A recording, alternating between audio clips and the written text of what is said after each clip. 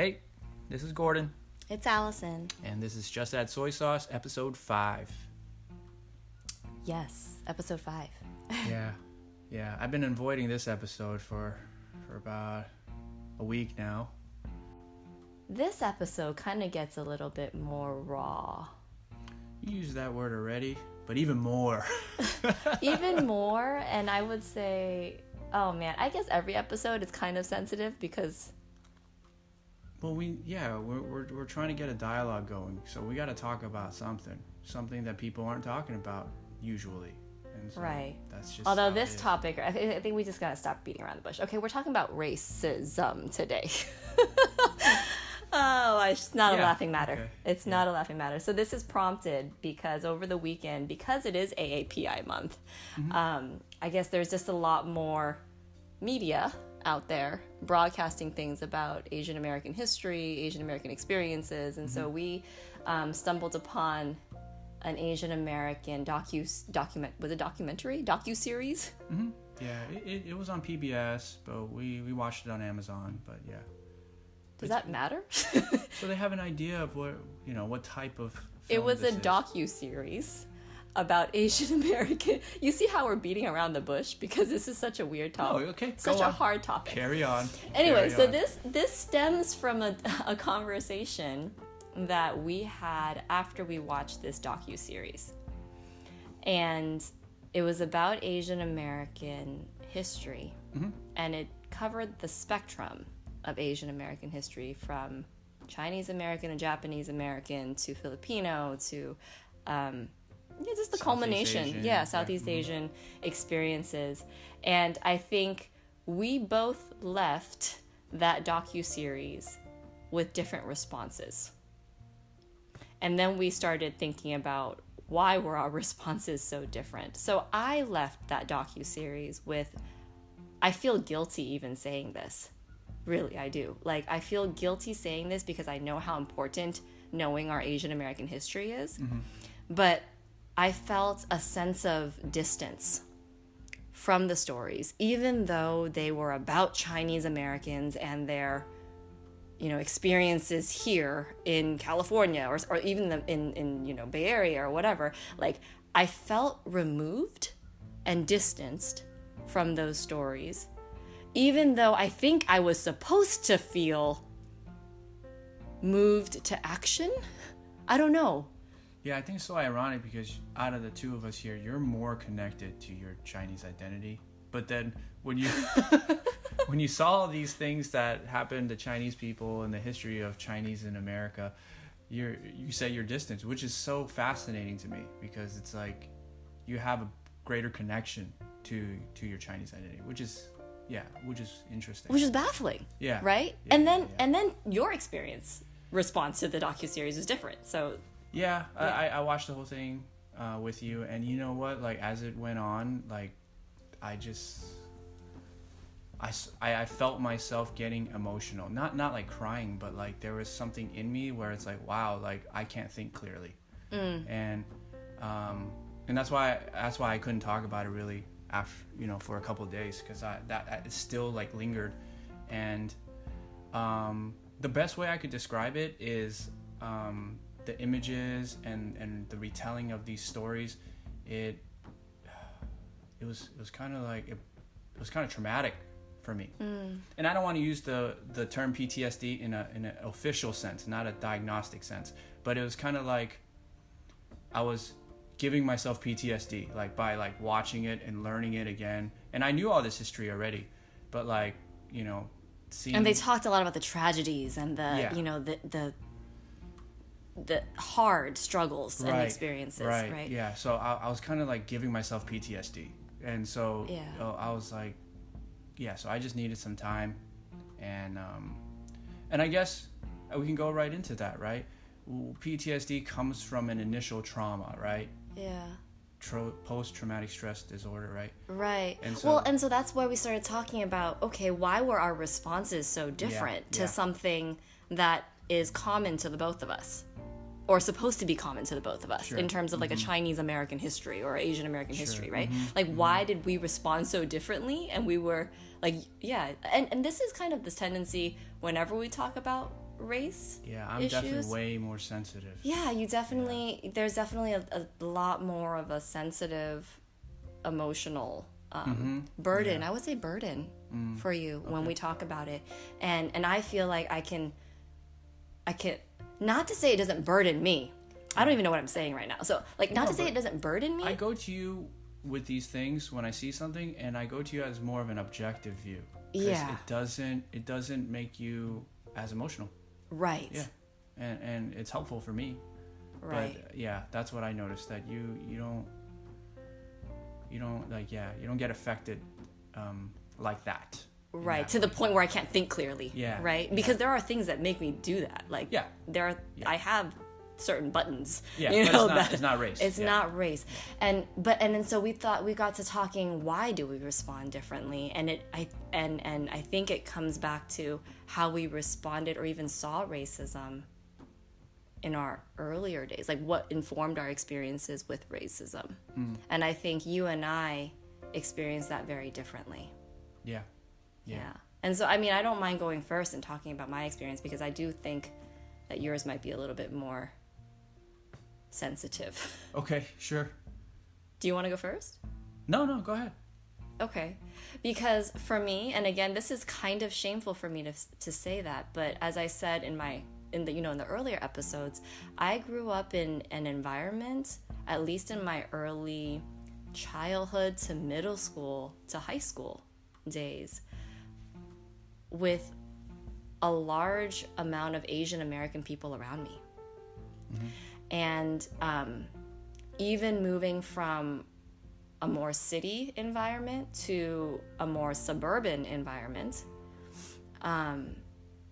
it was still largely Asian American. So my circles of friends were Asian. And so I guess I'll center in on the high school days, right? Because that's when I moved into the more suburb area. And the more suburb area, that's where I felt it the most, where I felt there was a difference between Asian people and then the dominant culture or the dominant race. Yeah. And I felt it, but I also felt like it didn't really affect me that much, because there was also an equally large amount of people that looked like me, and I found my belonging there. And so therefore I gravitated towards people who were Asian, and not necessarily Asian American though, right?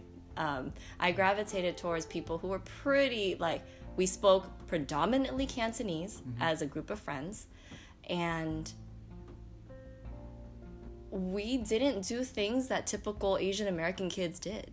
You know, we definitely lean more on the side of the Cantonese American, like Cantonese side of things. Yeah, fresh off the boat side. Yeah. You know, like, which is so unique. That's not a but there was a common- group of people There that are, but yeah. that's not the majority. And so the majority of my friends in high school, you know, like you said, all our conversations were not like this. All our conversations, like, we all spoke fluently in Cantonese, and we all spoke fluently in English. But the majority of the conversations that we had, it was not like, oh, you have to speak to your mom in Cantonese or your dad in Cantonese, right? We chose to speak in Cantonese as part of our social circle. We would go to karaoke, we would go hot pot, and that would be the things that we did. We didn't really bust out English until we needed to do something more on the slightly American side. Yeah. Right? Yeah. And so that was my group of friends in high school, and that was my circle. Like, we were so close, and I feel like we lived culturally Chinese.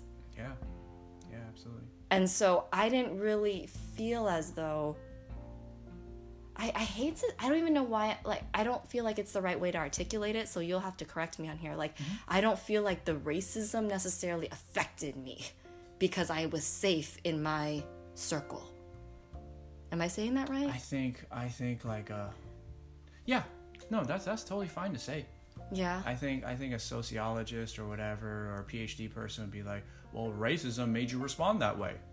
To be in your own... And it's likely that's true. To be in your own Chinese ghetto, you know, and fair. That's fair. It was not ghetto. We lived in the suburbs. I mean, you know, in quotations, meaning like in a silo. In a silo. In your own... Yes. Okay. I much preferred, and there was a safety there. Yeah. And that is how I chose to And, respond.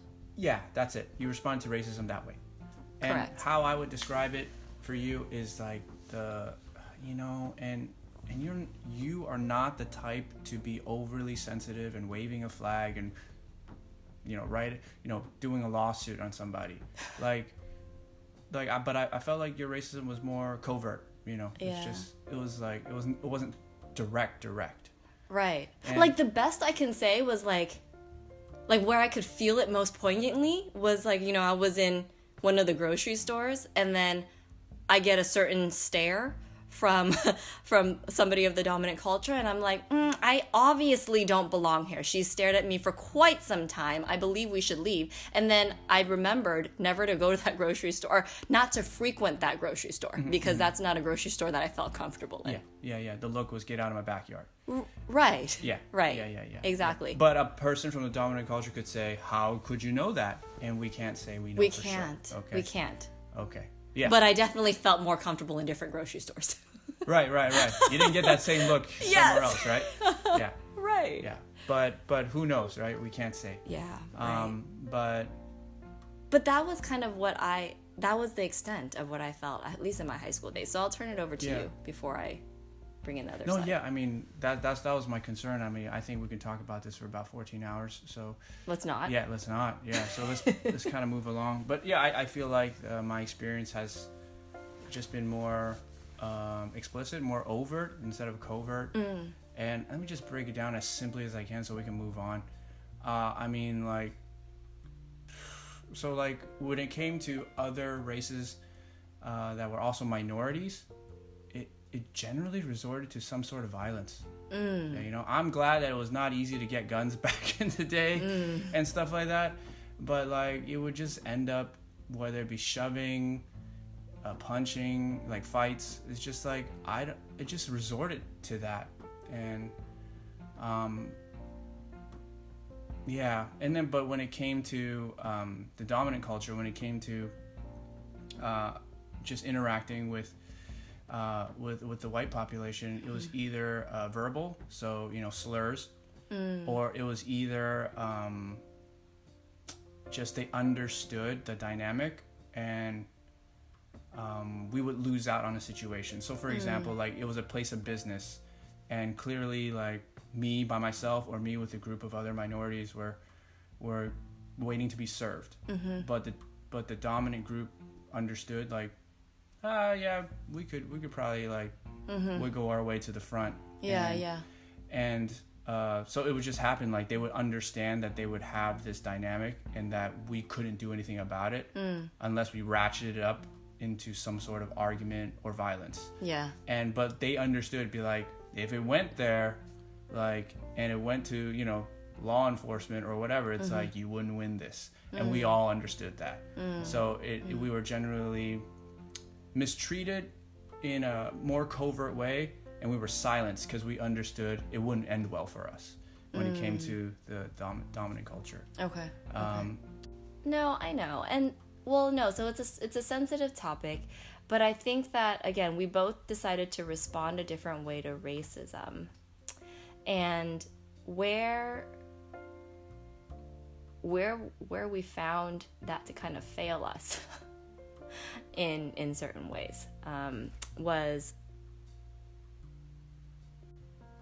right around grad school, I think, for me, when I went off to college, and I was still predominantly in my more Cantonese circle of community, and I was still very much in that culture, and that's kind of when you and I met. That's where our stories come together, and that's why you thought I was an immigrant at the time when we first met, right? Because even coming back from college, that was me, and so when I came back from college, then I get into grad school, and I come back to the Lord, and I realized that there was a whole side of an experience that I had been unaware of. And it's because I started not walking away from, but that circle of friends was no longer my community. And we were trying to form a different lifestyle, different community. And so then, again, more exploratory time. And I started trying to look for some healing on my own journey. And so I put myself in situations where I was extremely uncomfortable. Like this was completely opposite of what I had lived the last 10 years of my life. Okay. And so I put myself in situations like, I was the after school teacher or whatever for some 4th and 5th graders, majority Black and Hispanic population. And I was literally the only Asian person on campus. And it was eye-opening for me. And that, I think, was my first real experience of understanding the reality of racism and what that might feel like. Like, remember I told you about that park incident? So I brought the kids to this park in the neighborhood. And it's so interesting the way that our city is made up. It's like there will be the more impoverished neighborhoods surrounded by a pocket of wealthy neighborhoods. And so we happened to walk into the park, which was affluent neighborhood which was territory. Which was affluent neighborhood which was territory. just a block away from, unbeknownst to me though. And I just felt so naive looking back at it. But they're 4th and 5th graders. They're at a park. You expect them to run around. You expect them to be loud. They were doing what they were supposed to be doing. They were doing what 4th and 5th graders needed to do. And again, I'm the only Asian, right? And then we get to this park, and there's a Caucasian female with her kids, and already I can sense the tension. Get out of my backyard. Yes, right? And I'm just like, okay, well, no, everything should be fine, because I come from a background like everything should be fine. Because objectively, it was fine. Yes, we were just at a park, and kids were playing at a park. Yeah. And then all of a sudden, I get a comment that tells my kids to calm down and not be so wild, and I'm just like, wait, hold on, what? Like, they're at a park. Yeah. What do you mean? And me in my very unpracticed, insecure self as an Asian American at the time, who had been predominantly in my Chinese bubble, I didn't know how to respond other than, okay, now I'm super on guard, and I'm like going around to all my kids, and I'm just trying to make sure that they're okay. I didn't want to say anything to stop them from playing, but at the same time, I didn't really know how to protect them either. And I felt so guilty. Honestly, I felt so guilty for bringing them into an environment like that. Yeah. Because I felt like, oh my gosh, looking back, like, really? What did you expect? Like, you should have known better, Allison. Yeah. To put them in a situation where someone would make them feel less than. Could have made them, made them feel less than. And I felt so guilty. And so then that's when I'm starting to learn, oh my goodness, there is a whole nother world, because I chose to respond by staying in my safe environment where I belonged, where I spoke the language, and where I decided to be completely Asian and really dabble not very much in American culture or American things, that there was really a complete side of me that was foreign. And I realized that, like, I'm not very useful because I chose to respond a certain way in my own life to stay in my bubble. Yeah. And that's like, that started my learning experience. Yeah. I guess your whole point was you're missing out on experiences because of what you chose. I responded to whatever I felt at the time by putting myself out there. Yeah. And it didn't get me anywhere, okay? But like, it was, I mean, I was young, so it was not well thought out. But for some reason, it was more or less unspoken.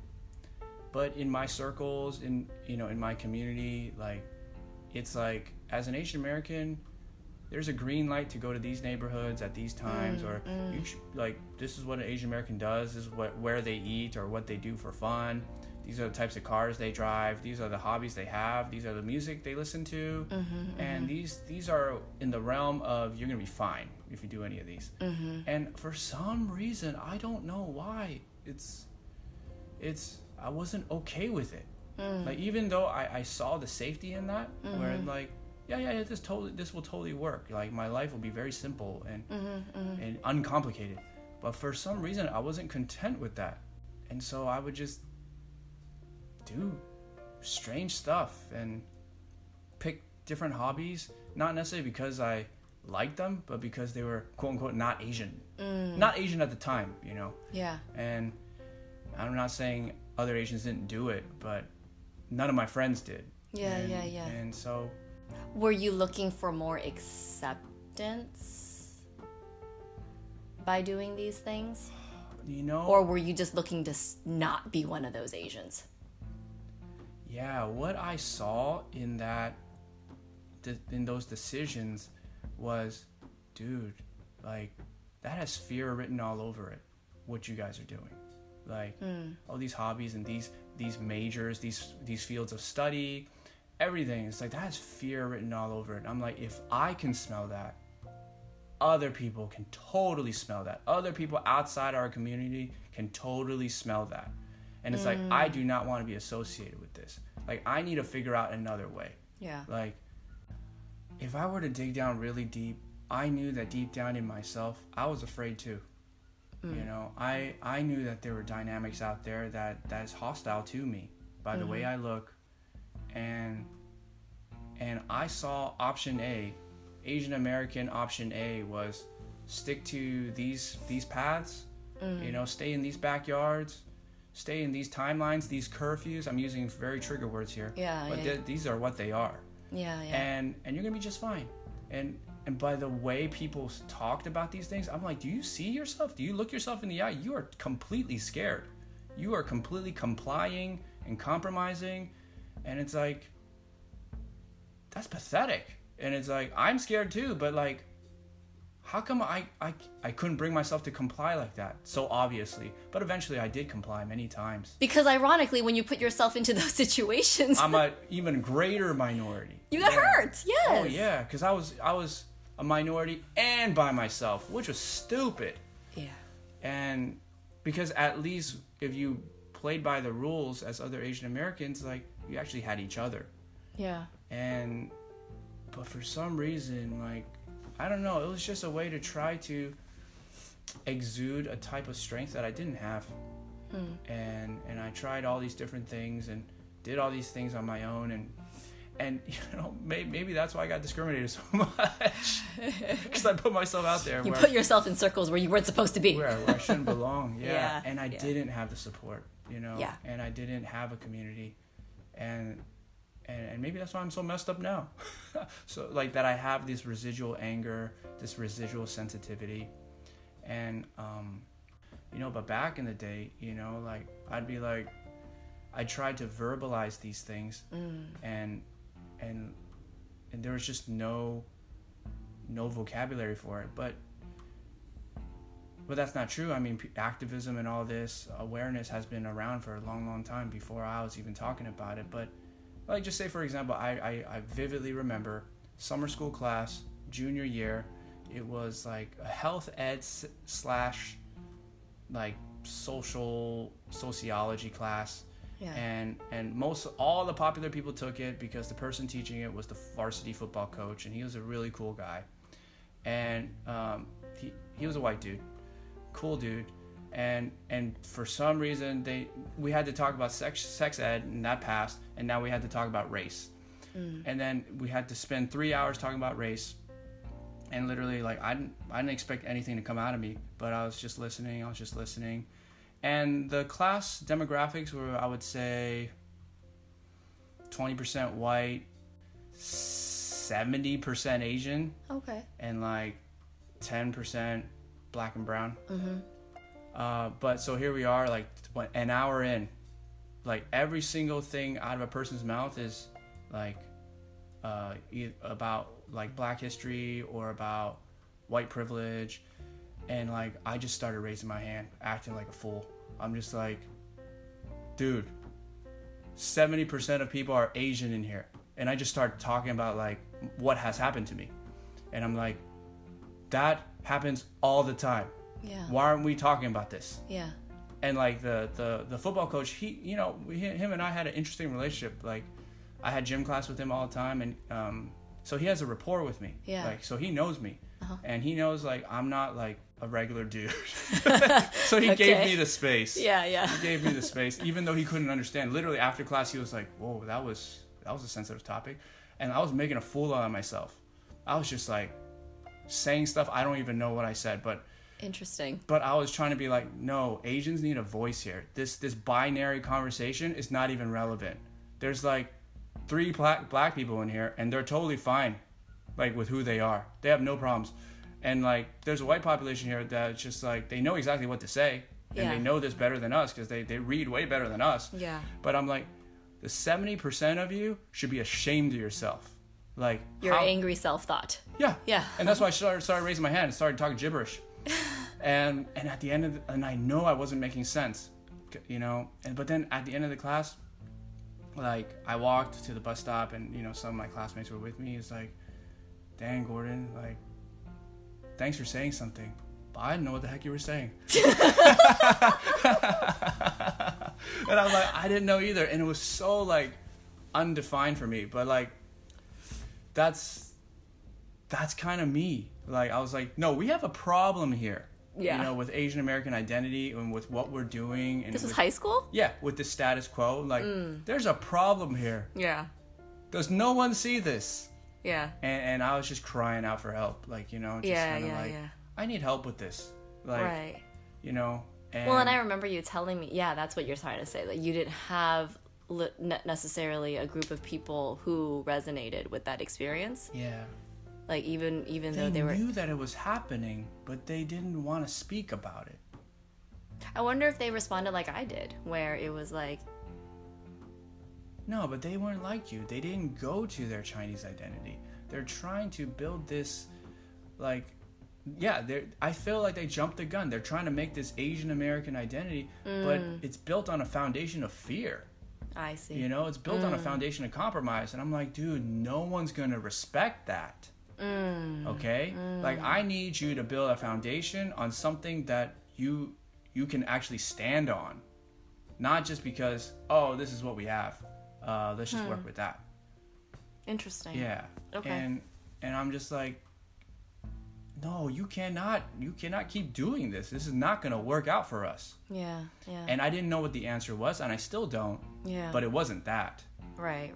And that's why I tried all these different things. Yeah. But I tried it all by myself. Yeah. And that's what got me messed up. Well, and so I think that where we're trying to kind of find what would you say, a middle ground is because I think both of us have experienced a certain response to what we felt from the dominant culture. Mm-hmm.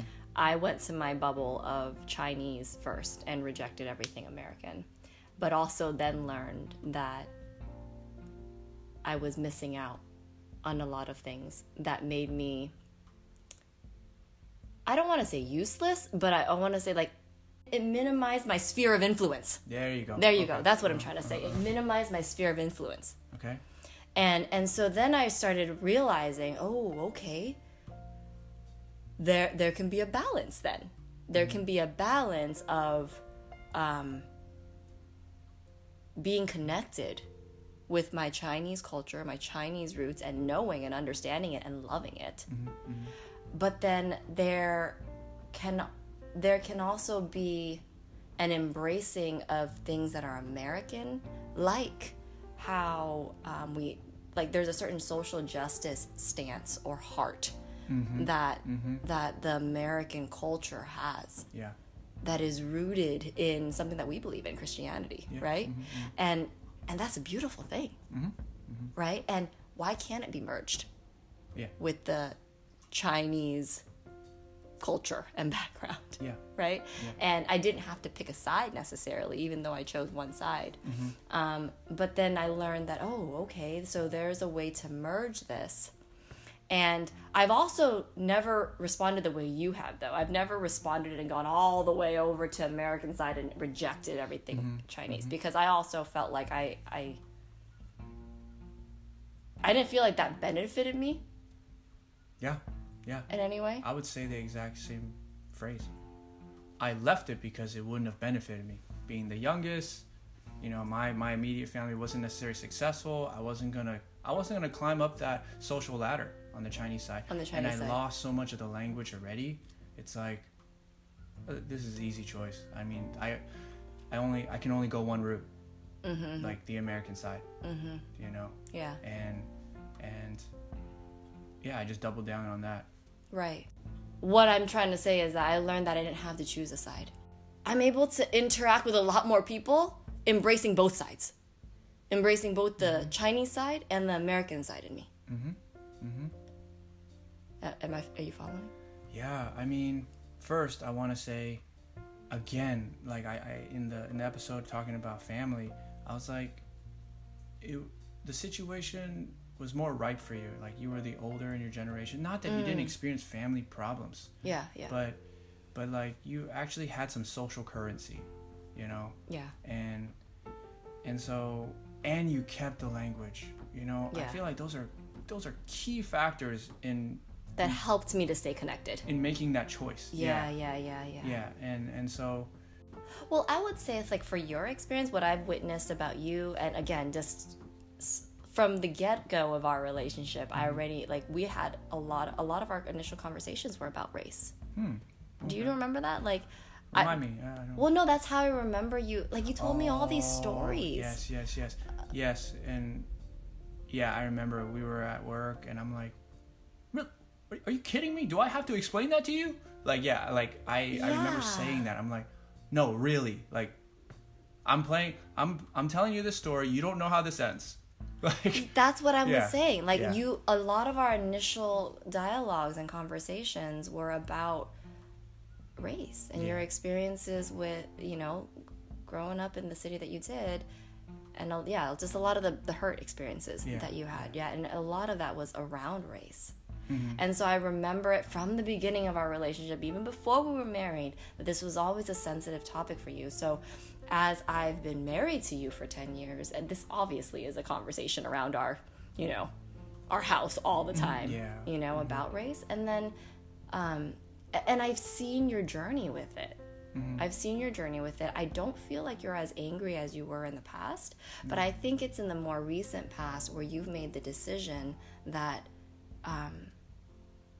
and you said it was because of the pandemic that made you think this, but you said in your more recent, years, you realized that there's only so far you can go as an Asian person in the American culture.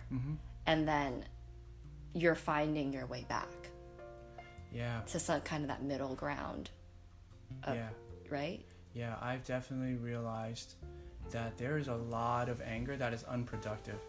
So I can't just keep that, And our mentor was on a YouTube just talking about how if you live for the next protest, it's you get that dopamine dump, you get that high, and you get almost that purpose.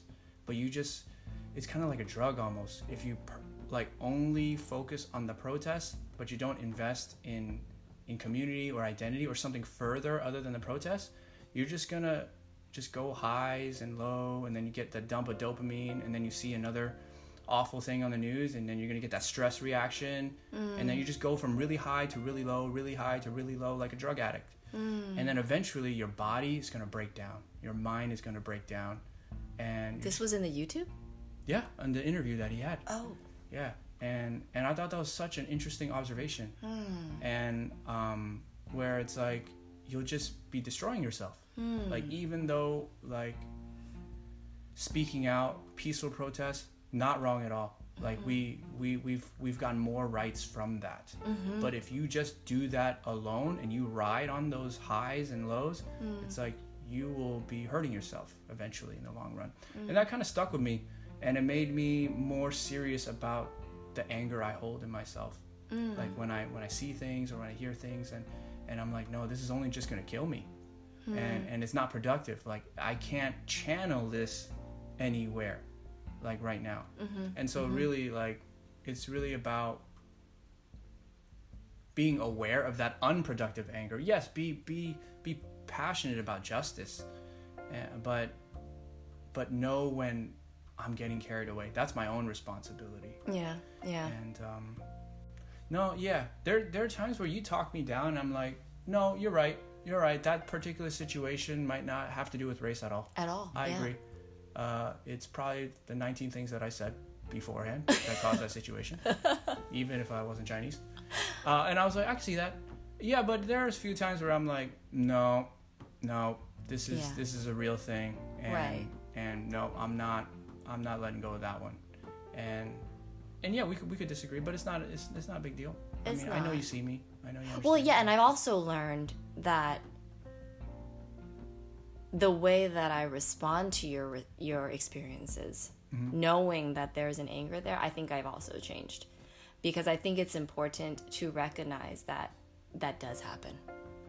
I think it's important to recognize that does happen. Yeah. And that experience that you felt, like, I can totally understand how you could have perceived it in that particular light, and how that could have caused anger given your past history. Yeah. Right? Or caused, yeah. Anyway, so, like, I think it's been important for me to also validate that experience. Yeah. And then turn it into productive energy, though. What I dream, what I hope for, what I want for myself is, like, I want to know what we bring to the table, because that's what will define your Americanness. I try to approach Asian Americanness by going the American side, and I'm like, I didn't go very far. I just got burned a lot. Yeah. And like, here I am trying to walk back to the Asian side, and even though you say the Asian side is not fully connected to the American side yet. Yeah. But it's like, I truly believe when I go back to the Asian side, I will find what is that we bring to the table for Americans that will benefit America. Yeah. You know, but that's the thing. I don't feel like enough Asian Americans are going back to the Asian side and be like digging for that. What is that thing that we have that will contribute to America? Yeah. And that's the foundation I'm talking about. Instead of a fear.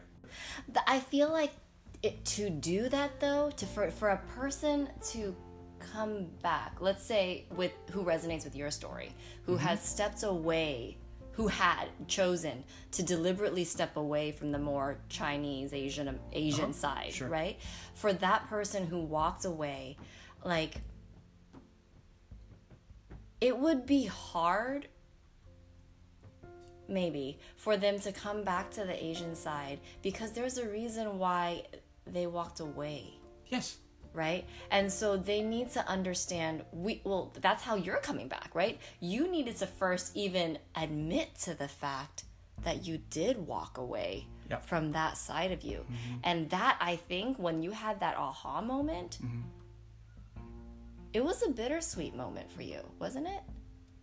I reacted to, Asian Americans are generally operating this way out of fear, and myself being afraid, I'm going to operate another way, see if I can get another result. But I didn't actually find my identity, and I got burned.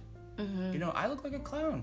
Yeah. You know, I did all these different hobbies. I did all these different things. I went to all these different neighborhoods, tried to get all these different groups of friends, and ended up just empty. Bankrupt. Or it's hard to push yourself to come back to the Chinese side or Asian side, or try to even explore that side, because you need to believe there are good things about the Asian culture first. Yeah.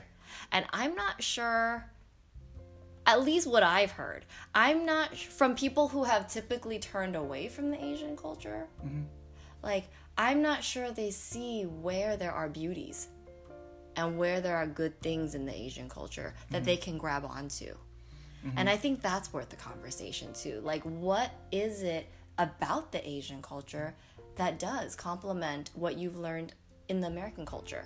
And that's your Asian American identity, right? You bring the best of both worlds Yeah. into yourself, and that's who you are. That's your Asian Americanness.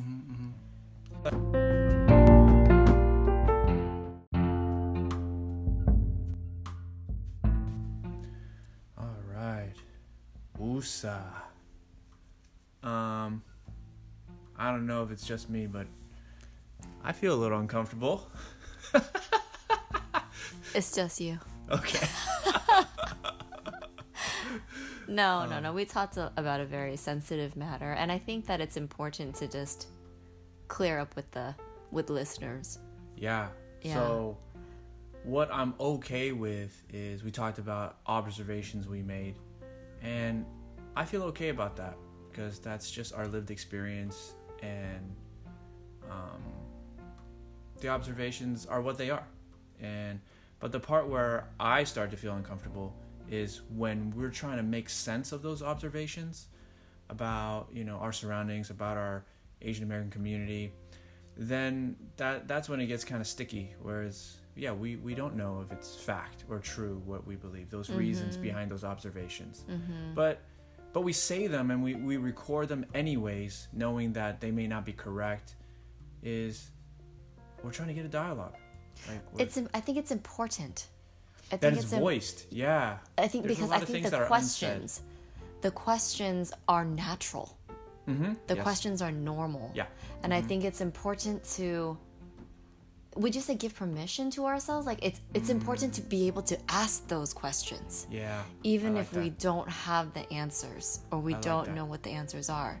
In order to move forward effectively, we need to have some sort of unity or consensus of where we belong, of what our identity is. Right. And, before we move forward, our argument is maybe we have to look back for a second.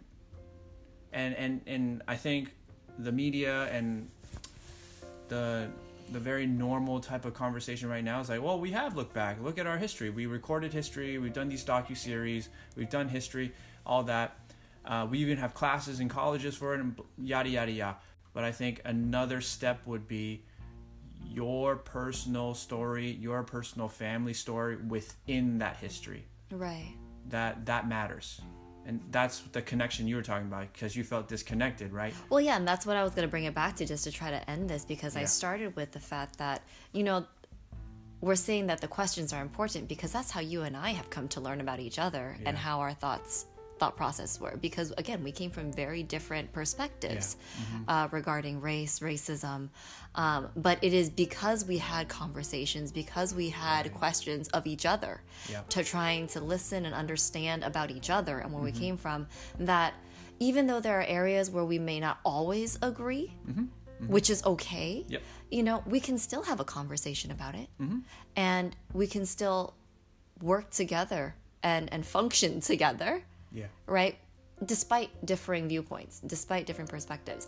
And so how, I feel like, again, we started this episode by saying we were reflecting on our responses, both different, to that docuseries. Yeah.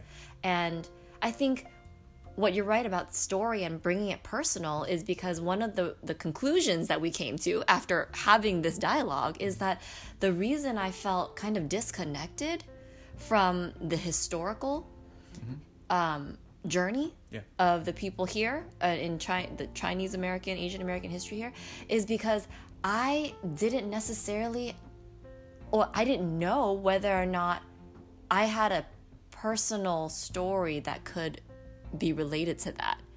Do you remember during the entire time of the Chinese American episode, right? They're talking about the refugees who came over on the boats, and they're talking about, was it the Paper Sons? There was two segments. The Paper Sons part was the Chinese side, but also the refugees on the boat was the Vietnamese side, which are related to both. Which related? You're related. Yeah, to both. I relate to both, right? Yeah. And then just hearing it on the docuseries, I'm like, was my dad one of those guys, or was my mom one of those people? Because I've heard tidbits of the stories in my family that I've had to try to piece together. Yeah. But my family doesn't use terms like, "Oh, we were refugees," or I was one of those Paper Sons, they don't say it like that. I'm hearing their Cantonese and how they describe their experiences over. So I'm asking you the entire time, hey, is my dad one of those? And we're like, we don't know. Yeah. You know, and automatically for me that was like, okay. It, like, I don't know if it's even selfish. Like, I feel like it wouldn't even really come real to me unless, like, it would be a different experience watching that historical docuseries if I knew that, oh, my family actually was in that situation. Yeah. You know? So you can say, that is my story. Right. Instead of, oh, that's the, quote, like, Chinese American story. Right. And I belong to that. No, like, it became completely a part of your identity when you know, if and when you know the whole thing. Right, And, right. Yeah. So I agree. That's a step. If you can take that step, you know. To go like asking, that, to go that would be explore. invaluable. Yeah, you know, that would be an asset to you. Right. And that's all we're saying.